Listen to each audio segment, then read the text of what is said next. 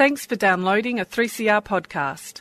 3CR is an independent community radio station based in Melbourne, Australia. We need your financial support to keep going. Go to www.3cr.org.au for more information and to donate online. Now stay tuned for your 3CR podcast. Now, Ewan, is a battle plan synonymous with an orchestral composition? General Monash thought so. And Peter Fitzsimons is now playing the role of an enthusiastic percussionist as he captures the beat and rhythm of conflict in his account of the Battle of Le Hamel, entitled Monash's Masterpiece. So, Peter, welcome to 3CR. Thank you for having me. I'm having a lovely time already. Excellent. And no, he's got his drum kit in with him as well. The extent, breadth and scope of this composition, the battle plan of Le Hamel, is extraordinary. I mean, there are the physical elements alone. By way of background to the battle, and I love the way, by the way, you're saying Le Hamel. It's just a little there to do the like my wife only speaks one word of French. She says that word better than the French, and they love it. They make her say it again and again. She says merci, a little on the R. But by way of background, so Monash was a Melbourne engineer, and not just a Melbourne engineer, the most brilliant of Melbourne engineers, and there are 80 bridges around Melbourne with Monash's name in the bottom right-hand corner. And he was not regular army, so when the war broke out, he was a general, but not the leading general, but he was so brilliant through the course of the war that by 1918, this revolutionary took hold among the political class. Given that we've got the Australian Corps and we're filled with Australians, what do you think maybe we should put, an Australian in charge? And, as in really instead of having an English officer. And at the time, this was an extraordinary idea, and it'll amaze you. Maybe you don't know this, but 100 years later, there are still people who still think we can't have an Australian head of state. We must have a head of state from the English royal family. I mean, it's amazing, but there are people out there that believe that. We should have knighthoods as well. So they put Monash in charge. So when you have an engineer in charge, right away, Monash established we're not simply having waves of Australian soldiers charging out to their certain deaths. We're going to do this as a logistical exercise.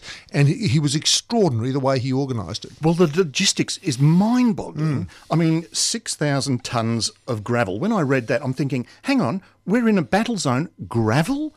What was going on? Exactly. I mean, the big thing for Monash was tanks, so that he didn't want it to be men, soldiers, doing the heavy lifting up against machine guns. We've got tanks, and I know you don't trust them, but I'm going to teach you to trust them. We're going to have training days of the Australian soldiers with the tanks, get to know them, see what these things can do, get to know. We want you to billet with the tank commander, so you have trust among each other. We'll daub them in. We'll give each tank a name, so you actually fit. No, really. They painted the signs on the tank for the battle. What were some of the names? Oh, I can't remember. They named them after some of the... Yes. But the idea was, and I mean, it was just extraordinary in its sophistication, because he made a battle plan of 90 minutes. And one of the things that I loved most, how are we going to get the tanks forward? Well, we'll go at night. But they'll hear us. But at exactly 10 p.m, we'll have planes roaring in overhead just above the level of our ack fire, and under the roar of those engines, we'll move the tanks forward. What time will we do it? We're going to do it at exactly 3:10 a.m. Why then? Because we've done our research, and at exactly 3:10 a.m, the first lustre of dawn will be in the eastern horizon. At that point, the German soldiers defending will be silhouetted against that dawn. We will be coming at them out of the blackness, and this kind of sophistication. So there's the physical organisation. So the gravel was to prepare the roads, not just for the tanks, but for the amount of vehicle traffic bringing in supplies. As Peter's saying, there's a psychological aspect as well in terms of billeting the tank drivers with the diggers, but also preparing the Germans. There's a fusillade at the same time every morning with a little bit of gas in it. It's like Pavlov's dog. So the idea is they plan it for the 4th of July, which some thought was because it was the first battle of the Americans in that war, and it was under Australian command, under Monash's command. And for the 2 weeks prior to that, at exactly 3:02 a.m, we're going to drop artillery on them, but mixed with gas canisters. We're going to train them like Pavlov's dogs to put on their heavy gas masks. So when the real battle comes, we'll drop the artillery, no gas, but they'll put on their gas masks. So we're going to be coming, the soldiers shooting us will be going through heavy goggles, difficulty breathing, hating everything. Yeah. And they won't be able to see what they're shooting at. The timing, now this is a misnomer. The battle was orchestrated for 90 minutes. It lasted 93. But the timing, as has been coming out in this discussion so far, sort of the weeks before the preparation, but also then the weeks after in many ways, because you not only have to gain the position, you have to hold it. Well, it's like that old line about sport, which is piss poor preparation leads to piss poor performance. I'm getting it, the 6 Ps. It's actually proper preparation is something performance. But the guts of it is the effort that Monash put in prior to the battle. It wasn't a rallying speech beforehand that did it. It was this ultra sophisticated plan and putting everybody that was a player in the one room at the one time, working out how the plan would work and expecting innovation from everybody. I don't want you to give me your part of the plan because this is the way we do things. How can we do things better so that we don't lose lives? And he negotiated, which was basically a novel innovation in itself. And the other idea was that just as a spring that uncoils goes forward as far as it can and then comes back, Monash said we're not simply going to go over the top and go till we can go no further, which will mean we inevitably have to fall back. My estimation is that for the force we have, we can reasonably hope to crack their line and proceed exactly 1.5 miles. You will see, gentlemen, on your maps that I'm giving you now, a blue line. And when you get to this blue line, which you will see between that tree and that dam, you will dig in. And that blue line was exactly, as I say, 1.5 miles from the starting off point. And then he resupplied that line. Yes, and how did he resupply that line? It had never been done before. One of the way it used to be would you'd have platoons of people, soldiers carrying, and you'd lose, across no man's land and machine gun fire and artillery, and you'd lose 5 out of 10 men. We're not going to do it like that. For the early part, we're going to have supply tanks, which one tank from memory could carry as much as 300 men, but then we're going to have planes coming in over the top, parachuting on the blue line. How will the planes be able to unload? Well, you're going to have to invent that, mate. Lawrence Wackett, you're the genius that can do this. Work out a way where the pilots can come in, pull a lever and unleash the supplies onto. How are they going to know? The soldiers that get there onto the blue line will have to put out white crosses with sheets so they have a target. So everything just changes. The communication, every detail is looked after. But for all this, Monash was white-anted before and not recognised after. Yes, well, I'm a great admirer generally of Charles Bean, and I'm a journalist of the Sydney Morning Herald. He was a journalist of the Sydney Morning Herald. He was 50 times the reporter I will ever be. I read his stuff, his commitment to accuracy, his prodigious output, extraordinary. However, on the subject of Monash, Bean did not cover himself with glory. Bean, there was a certain anti-Semitism of the time, which Bean had as much, if not more, than most. And Bean, when the idea was put forward, it was General Haig himself who was the first one to mention to Bean, I think it was November of 1917, perhaps we should make Monash the chief. Bean spoke out against it. Then when it happened anyway, he and Keith Murdoch, who was another famous journalist of the time, particularly well connected, combined to try to change Billy Hughes' mind, to say the troops hate him, his fellow officers hate him, he's pushy, he's showy. I think the line from Bean was, like members of his race, he's always pushing himself forward. And General Rawlinson, who was the British general who commanded Monash, referred to another man and said, he's a creepy, crawly Jew, just like Monash. That was the kind of stuff. But when they tried to get into Billy Hughes's ear, say they will hate him, and then Billy Hughes arrived on the 3rd of July, the eve of the battle, and Billy Hughes spends the day going around the battlefield and afterwards pulls Bean and Murdoch aside and says, "What the hell have you told me? That is not true. These generals, these officers love him, the men love him, it's not true." So, but nevertheless, when Monash wrote to his wife before the battle and said, "I'm so tired of this distractions of this pogrom that's been launched against me." And yet, he was playing, if Monash had not had a stunning success that he did, his position would have been in doubt. But it was a triumph too, not only for the logistical way of approaching a battle, but it was a triumph for putting an Australian in charge of Australians, of trusting ourselves. And I say this as chair of the Australian Republic movement because every time in Australian history that they've put forward the idea of Australianness and running our own show, there has been a bitter backlash at each step forward. And Monash is a classic example. We put an Australian in charge instead of an English person in charge, and it was a triumph. And basically, Monash transformed the thinking. He wasn't of the right class, he wasn't of the right race, he wasn't nobility, he was an engineer, civilian, etc. And yet he transformed the thinking about how to approach battle. Now let's get on to an interesting question. Your approach to writing of history. I'm going to take you to task, sir, because I interviewed David Hill some time ago. He's a friend of mine. And David's approach was to do away with adjectives, do away with anything extraneous. You're adding these story elements in. What's the reason for doing that? It's very interesting. F. Scott Fitzgerald, who's perhaps the finer... Well, I always say Charles Dickens is number one for me. In terms of me feeling inadequate, I read Charles Dickens and I just slump.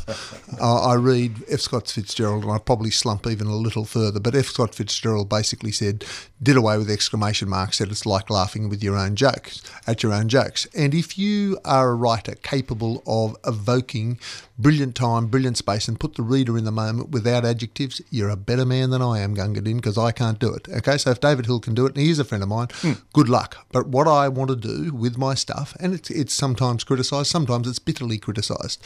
Watch my lips. I don't care.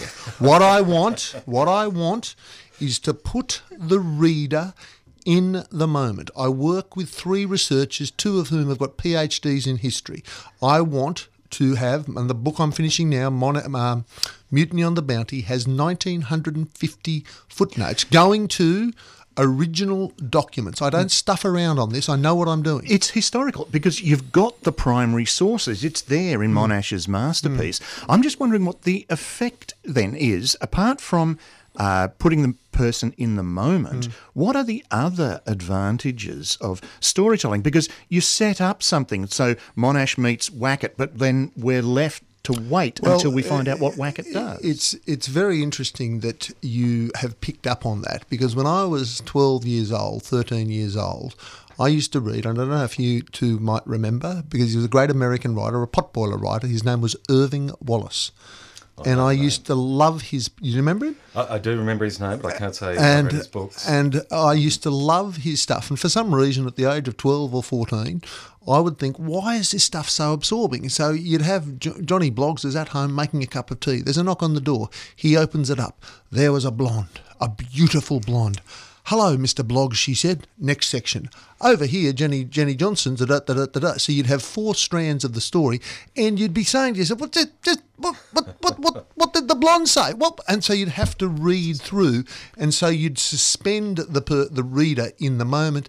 They'd want to know what happened then, and then you'd come back to it, and it's a way of moving the story forward. In the book I'm just finishing on Mutiny on the Bounty, I got it up to 320,000 words. It's now down to 237,000 words, because it's not until I finished that I actually know, I understand the entirety of the story. You understand what to cut back to reveal the guts of the great story in there. But also we need ways of engaging the adolescents of today and others with Australia's own history. I don't think we know enough of it, which Turnbull proved when he... It was extraordinary, that, wasn't it, with Malcolm Turnbull? I mean... Malcolm and I don't know if I can say we're friends now, but we certainly used to be. but I was amazed by that, because when you're an Australian Prime Minister and you're making a speech for the ages, which that is, 100 years in on... At the Monash Centre. At the Monash Centre. And you're making such a basic error of saying that, Monash was instrumental in involved in Villers Bretonneux. And Monash was involved in everything else, but he wasn't involved in Villers Bretonneux, not particularly. He was in that area. He did brilliantly well, but he was not, he was not the one that saved Villers Bretonneux. Yeah. Peter, we're going to have to conclude. I barely cleared my throat. I'm not going. We've taken over the station. We're not leaving. This is Radio Free Australia. I'd love to keep talking too, but I can't disappoint Vicky Petratus, who's coming up. You've got an interview. So, Peter, thank you very much. The book is Monash's masterpiece. It's a Hachette release. So, Peter... Hachette. Oh, got my pronunciation. Come on, let's do a little bit of a... Hachette. And le Hachette, and leave the Hachette. And your interview, Ewan, is... This week, Vicky Petratus. Vicky Petratus is an award-winning true crime author who has written more than a dozen books, including her bestseller about Frankston's serial killer, Paul Denyer. Vicky's latest book from Wild Dingo Press is about a legendary Melbourne police officer and detective, Brian Murphy, also known as The Skull. Her book is titled Once a Copper, The Life and Times of Brian the Skull Murphy. Welcome to Published or Not, Vicky Petratus. Thank you for having me. It's good to have you here. For our listeners who may not be familiar with Brian the Skull Murphy, how would you best introduce him? Well, he was known as Australia's toughest cop in his heyday, and he, is said to have shot 40 people. He was charged with manslaughter. He got a Valour Award. So the gamut of who he was and what he did is huge. Could I ask you on that stat, he shot 40 people, but did he kill any of them? He did not. He jokes that he wasn't a good shot, but other people would describe him as being a very good shot. None of them died. Well, fair enough. Okay, so he aimed for not the middle of the body, but limbs, presumably, and that sort of thing? To put that into a context, because this is in the 1950s, 60s and 70s, and he, it was the shoot first, ask questions later, and there was a saying in the police force, better to be judged by 12 than carried out by 6. So he always said if it was a choice between them and him, it was going to be them. To give an idea to listeners of just how dangerous it could be back there, going for a simple meal, one of the standout scenes in the book for me was he's going for a meal at a local pub in Port Melbourne. And that was one of the wonderful things about the book, the social history that came along with your descriptions. And it was a pub I knew in Port Melbourne. And when he walked in with his wife and kids, there were 2 painters and dockers waiting for him. And he immediately suspected they were there to have a go at him. So he asked his wife and kids to go in. And what happened after that?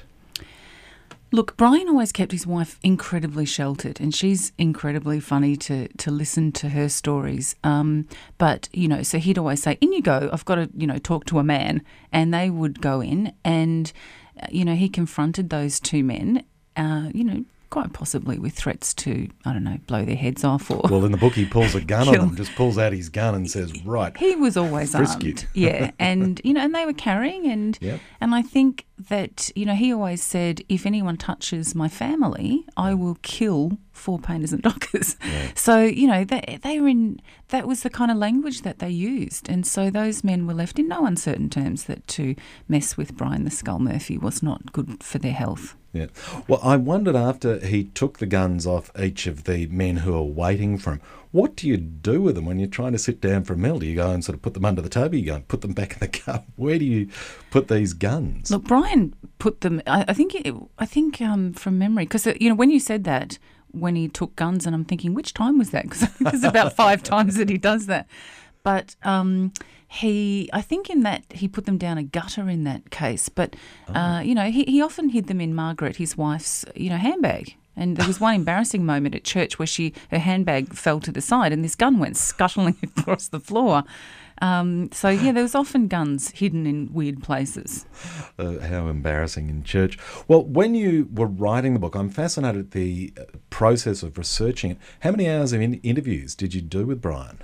I met with Brian. I wanted to call the book originally Saturdays with the Skull because I met with him every Saturday for a couple of hours and he would talk, I would type, and then the process of I'm very efficient as a writer because when you work full-time in a regular job that pays the bills, you have to, I can't sort of take notes and transcribe and then write. I write as he talks. Yeah. It's also a really good methodology to write because as he's talking, if he gets off track, my fingers are hovering over the keyboard waiting to write the next bit. So if he goes off and talks about somebody else that he shot or, somebody else that he knew, I can say, so when you were in that dark room with that bad guy, what happened? So it kind of keeps both of us on track, and it's just a really efficient way. And then I would go home and I would do the Googling and the looking at Trove and looking at documentation. So then you would support each of those stories with fact-checking outside of his memory. Because there must have been a lot of things you had to corroborate through looking at newspapers. And did you go as far as looking at court transcripts? Yeah, he has all of that. He had this massive, that Spirit duplicated copies, that purple, yes. those purple copies, and it was a huge stack of documents. So all of the inquest transcripts I had crime scene photos, I had the autopsy photos of Collingburn. So I had lots of other material, and I had a lot of newspaper stuff that he'd kept over the years. Without giving away any spoilers, this is what you're alluding to with Collingburn is a story that is central to your biography, Once a Copper. I'm talking with Vicky Petratus. That what he went through during this inquest is central to the book and is an extraordinary story. When I was reading it, I couldn't believe the compromises that were made from both sides. As an author, how did you work out who was telling the truth? I think as an author you have to pick a side. Really, you have to pick a side. And I had the autopsy photos, and central to the Collingburn death, so Neil Collingburn was a painter and docker. He was brought in to another squad, not Brian's squad, for questioning. Brian happened to be walking past, heard a commotion, went in. Collingburn had pushed over the police officer interviewing him, and there was a scuffle. And Brian intervened and walked off, didn't give it another thought, and 4 days later Collingburn died.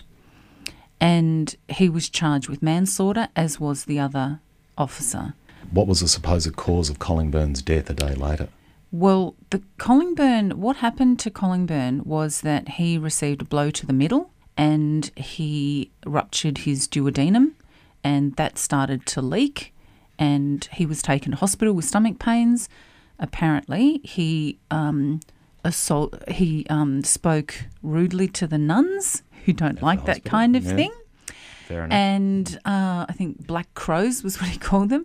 And they literally pushed his trolley over to a wall and left him there.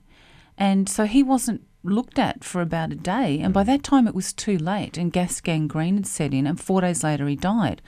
So I think it was a culmination of the two witnesses to that attack were two guys. Ian Carroll was one of them, who was later one of the great bookie robbers. They both said that Brian and the other police officer had beaten Collingburn, and that was the cause of death. And so their stories were, they smashed his head into a filing cabinet, they jumped up and down on him, they bashed him around the head, kicked him. But, I had the autopsy photos in front of me, and there's a literal boot mark in his middle, and there's one cut above his eyebrow and nothing else. So, you can have these statements in front of you, but if the evidence suggests that the police story was more likely, then, that I'm happy to pick that side. But interestingly, though, sometimes the police can actually turn on each other. And one of the other interesting stories in your book is about Paul Higgins, who is a good friend and fellow detective of Brian's. And I'm going to quote you a couple of sentences towards the end of Once a Copper. Higgins trusted everyone. He could never believe coppers would go against coppers. Brian, on the other hand, had only ever trusted half a dozen cops in his whole career. Could you tell us a little about why Brian was so untrusting of so many of his fellow police officers? Brian was a different breed of cop in the days where he started. So he was a non-drinker, and that immediately set him apart right from the start from a lot of the hard-drinking cops. He was a family man. He gave all of his wages to his wife, who, managed their money very well. He was criticised other cops who drank theirs and had girlfriends on the side. So Brian was always on the outer, but at his core was a burning honesty that was more important to him than anything. And so right from the start, he saw corruption within the ranks. And there's some wonderful stories about how they tried to set him up. They blew up his car. So he would do things like there was an investigation into SP bookmakers, and no arrests had been made in about 14 months. So the head of the police station at the time got Brian onto it, and Brian had his own interesting way of clearing the alleyways of illegal bookies.